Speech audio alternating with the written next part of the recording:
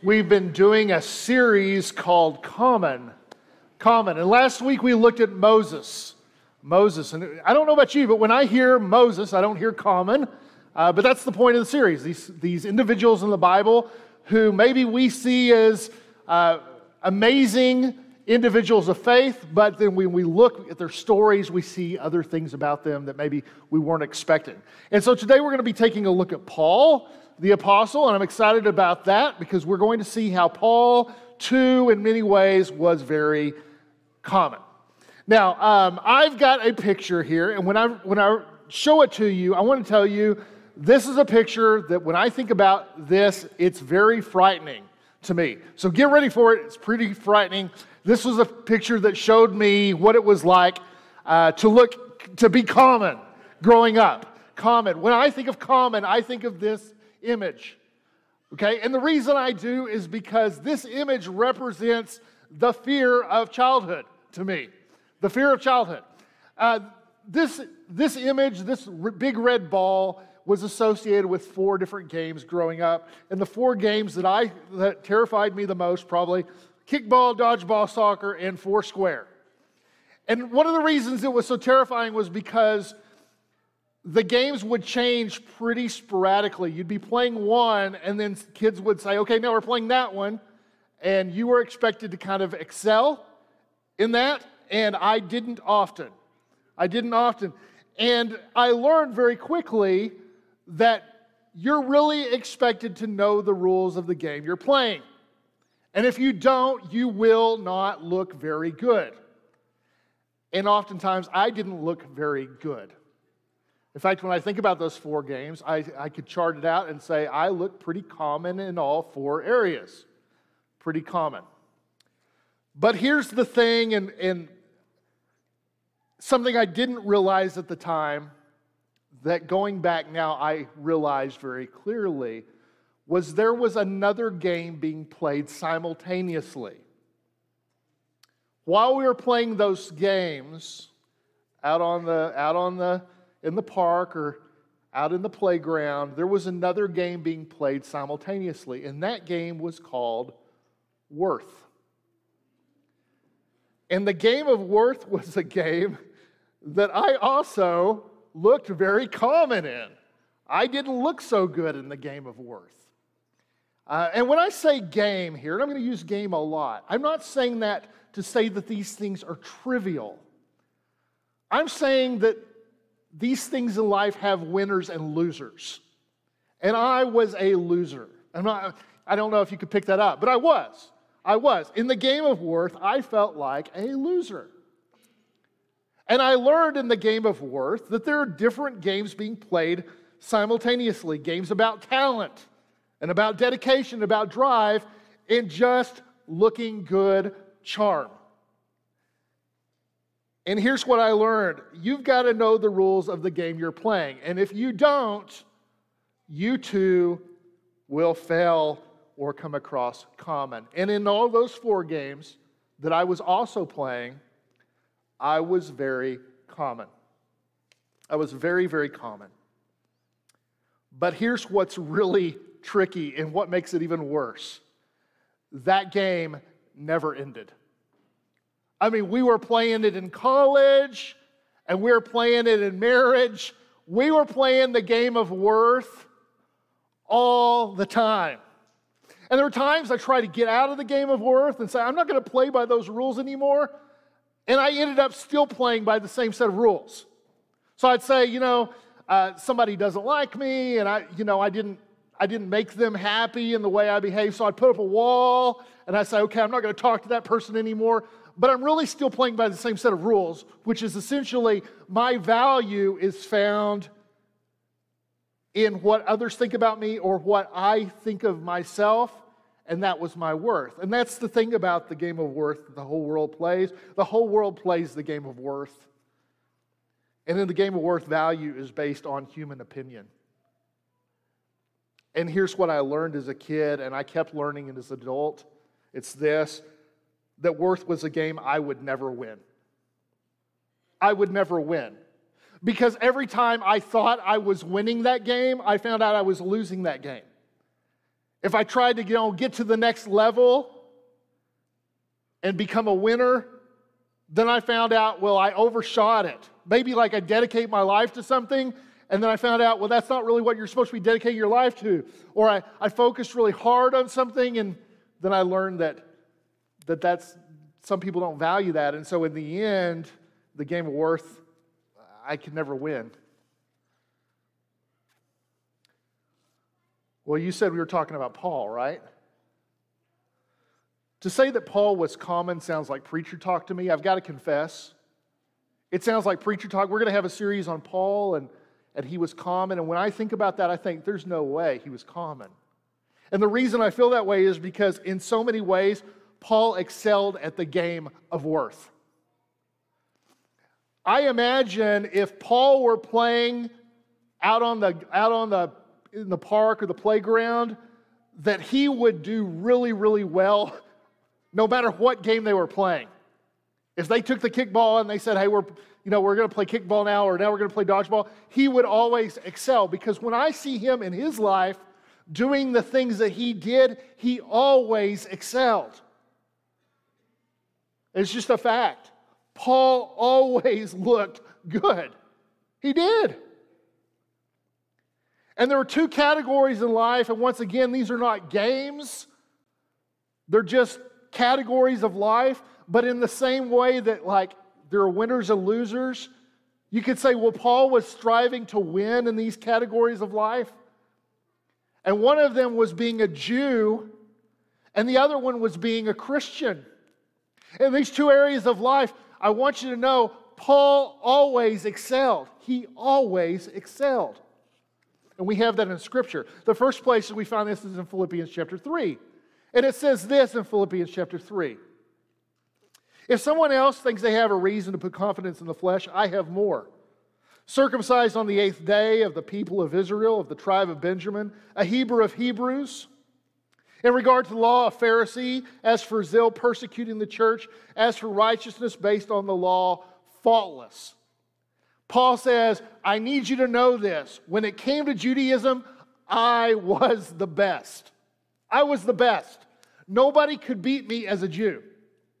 I was of the tribe of Benjamin, a Hebrew of Hebrews. I was like a Pharisee in how dedicated I was. I had this amazing zeal, so much so, if you were a Christian, I would kill you.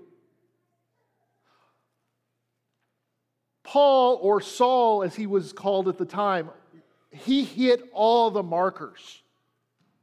He was amazing. And that's what I want you to see. When it came to Judaism, Paul was amazing.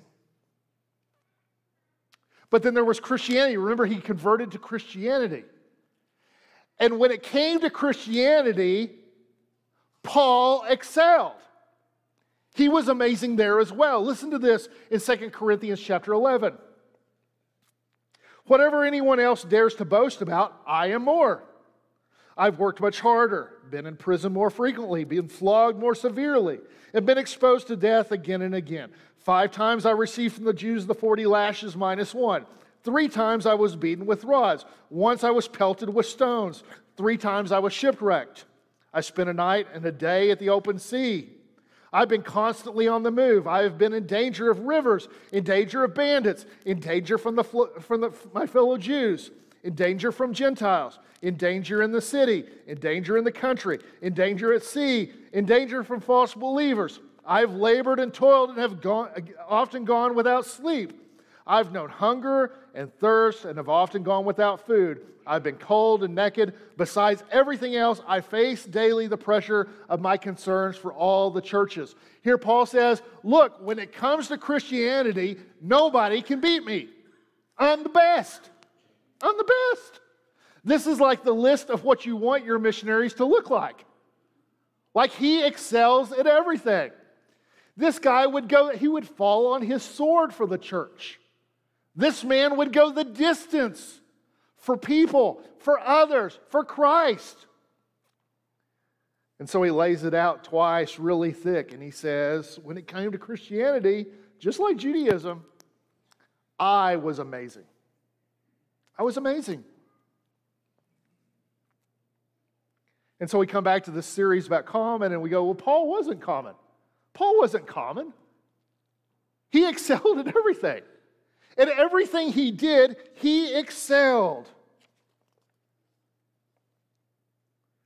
But here's the thing. Even though Paul excelled, in so many ways, Paul failed.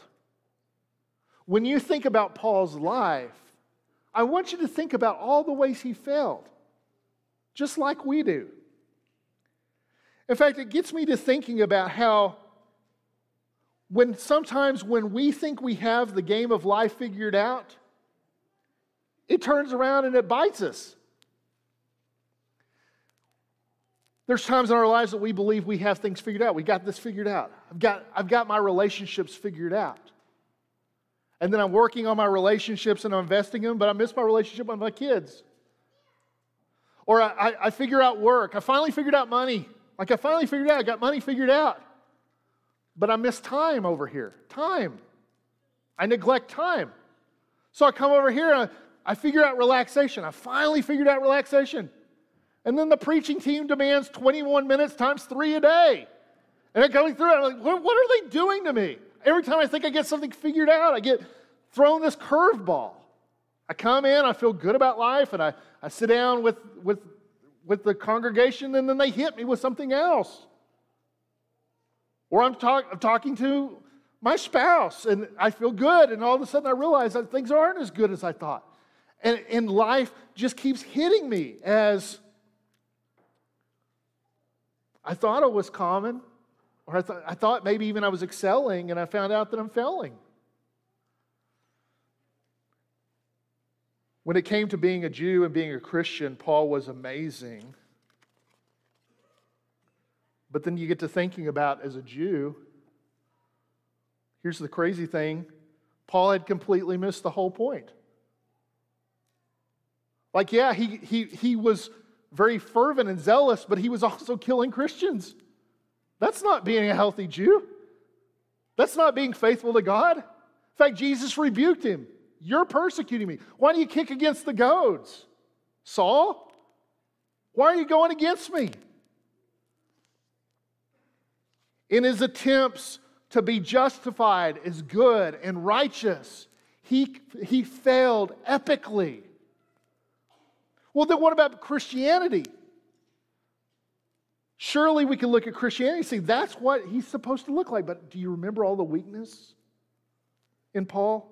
Do you remember all the failings that were evident to all? I think about Paul as he was a missionary. Remember, he couldn't get along with his coworkers? Remember that? One of the boys on the team, John Mark, his intern, his mentoree, ran off, and it started a division between him and Barnabas. Barnabas, the guy who'd been there for Paul when nobody else would. And now here they're having a conflict, and Mark is gone, and Paul just kind of writes off that relationship. He writes off a relationship with the one who would write the Gospel of Mark.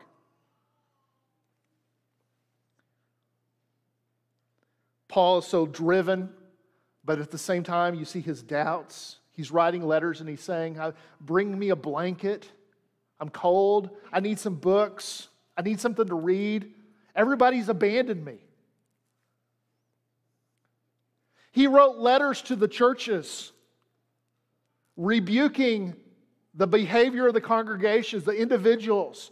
Do you think there was ever a time that he wrote a letter and some of the recipients thought to themselves, that hypocrite, we remember when he was killing Christians? Do you think could he have ever preached a sermon in the back of the auditorium? Was a mom without her son? Or a widow without her husband because of this man who was preaching? Is that possible? He had dreams. I'm going to go to Spain and I'm going to preach. That's my dream. That's what I intend to do. No, you're going to go to prison. And you're going to be cold and alone. And you're going to write. He had conflicts. I desire to be with God in heaven. I want to be taken from this life, and I know I need to stay here, and I'm just torn inside of me. He talked about life struggles, maybe the life he had lived in the past. There's things I want to do and I don't do, and things I do want to do, and things I desire and I don't do them, and conflict. He had health issues. He had a thorn in the flesh. He was a weak man. Paul looked weak. He said these words, "I don't come to you with wise words. I come to you in weakness and fear and in trembling." By human standards, Paul failed. At the end of his life, this man died with nothing. And by human standards, it looked like failure. But here's the thing. In the game of worth, God has a different set of rules. Rules that were established by Jesus.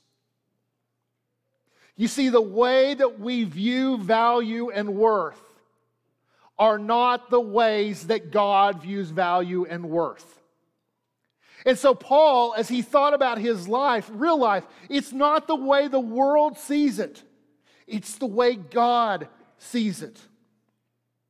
He says this, "I didn't come to you with brilliance of speech. I decided to know nothing among you except Jesus Christ and Him crucified.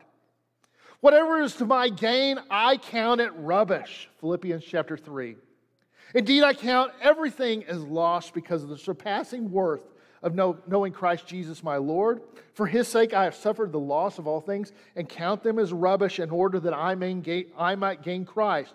To be found in Him, not having a righteousness of my own that comes from the law, but that which comes through faith in Christ, a righteousness from God that depends on faith, that I may know Him and the power of the resurrection and share in His sufferings, becoming like Him in His death, that by any means possible I may obtain the resurrection of Christ." Here's the thing.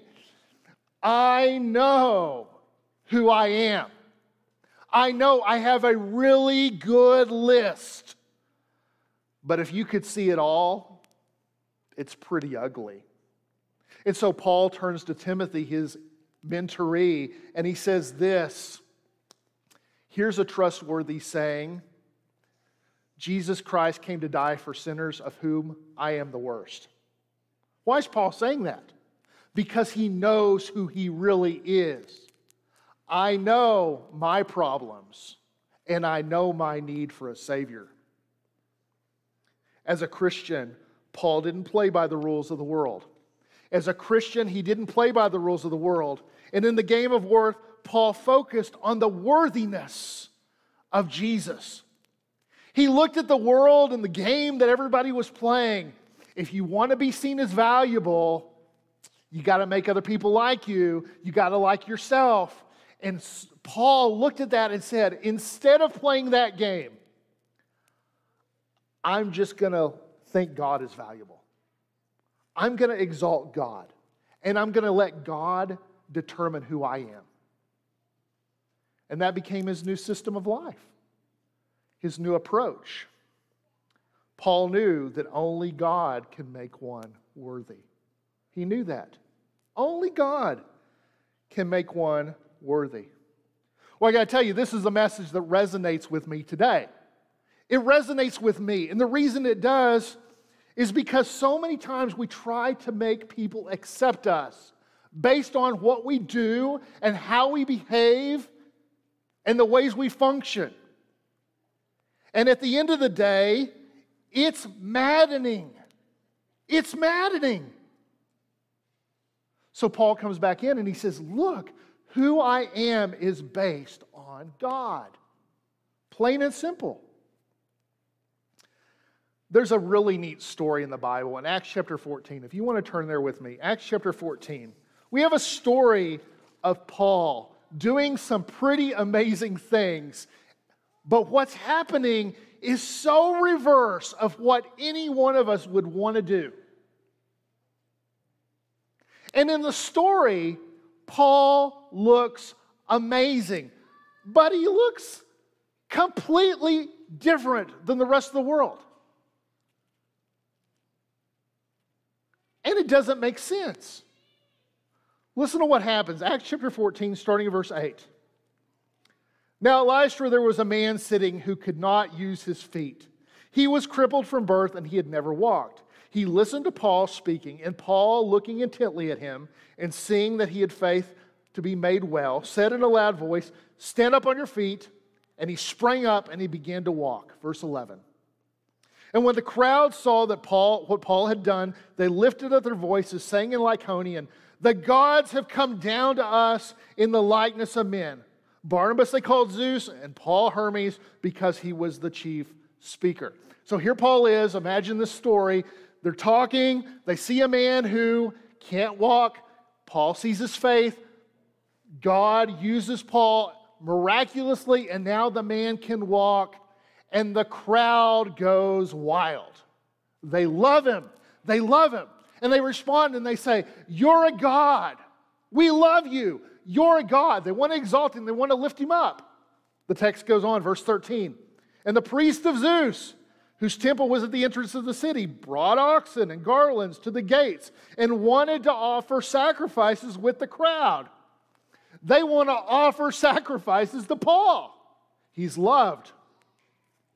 But when the apostles Barnabas and Paul heard of it, they tore their garments and rushed out in the crowd, crying out, "Men, why are you doing these things? We are also men of like nature with you, and we bring you good news that you should turn from these vain things to a living God who made the heaven and the earth and the sea and all that's in them." Verse 18, listen to this. Even with those words, they scarcely restrained the people from offering sacrifices to them. Here Paul is, he's talking to them, he does this miracle, and they say he's a god, and they start to worship him. And here's Paul's response. He rips his clothing, and he cries out, "Don't worship me! Whatever you do, don't worship me!" But they could barely stop him. Here's a question. What kind of a person, when they're being honored, what kind of a person, when they're being exalted, what kind of a person, when they're being complimented, turns it down? They love Paul. And you know what Paul's response is? He rips his clothes. I can't take this. We can't do this. This is wrong. He rips his clothes. Now listen to the next verse. It's so funny. Verse 19, listen. But the Jews came from Antioch and Iconium, and having persuaded the crowds, they stoned Paul and dragged him out of the city, supposing he was dead. So the crowd suddenly turns. You know what? People do that.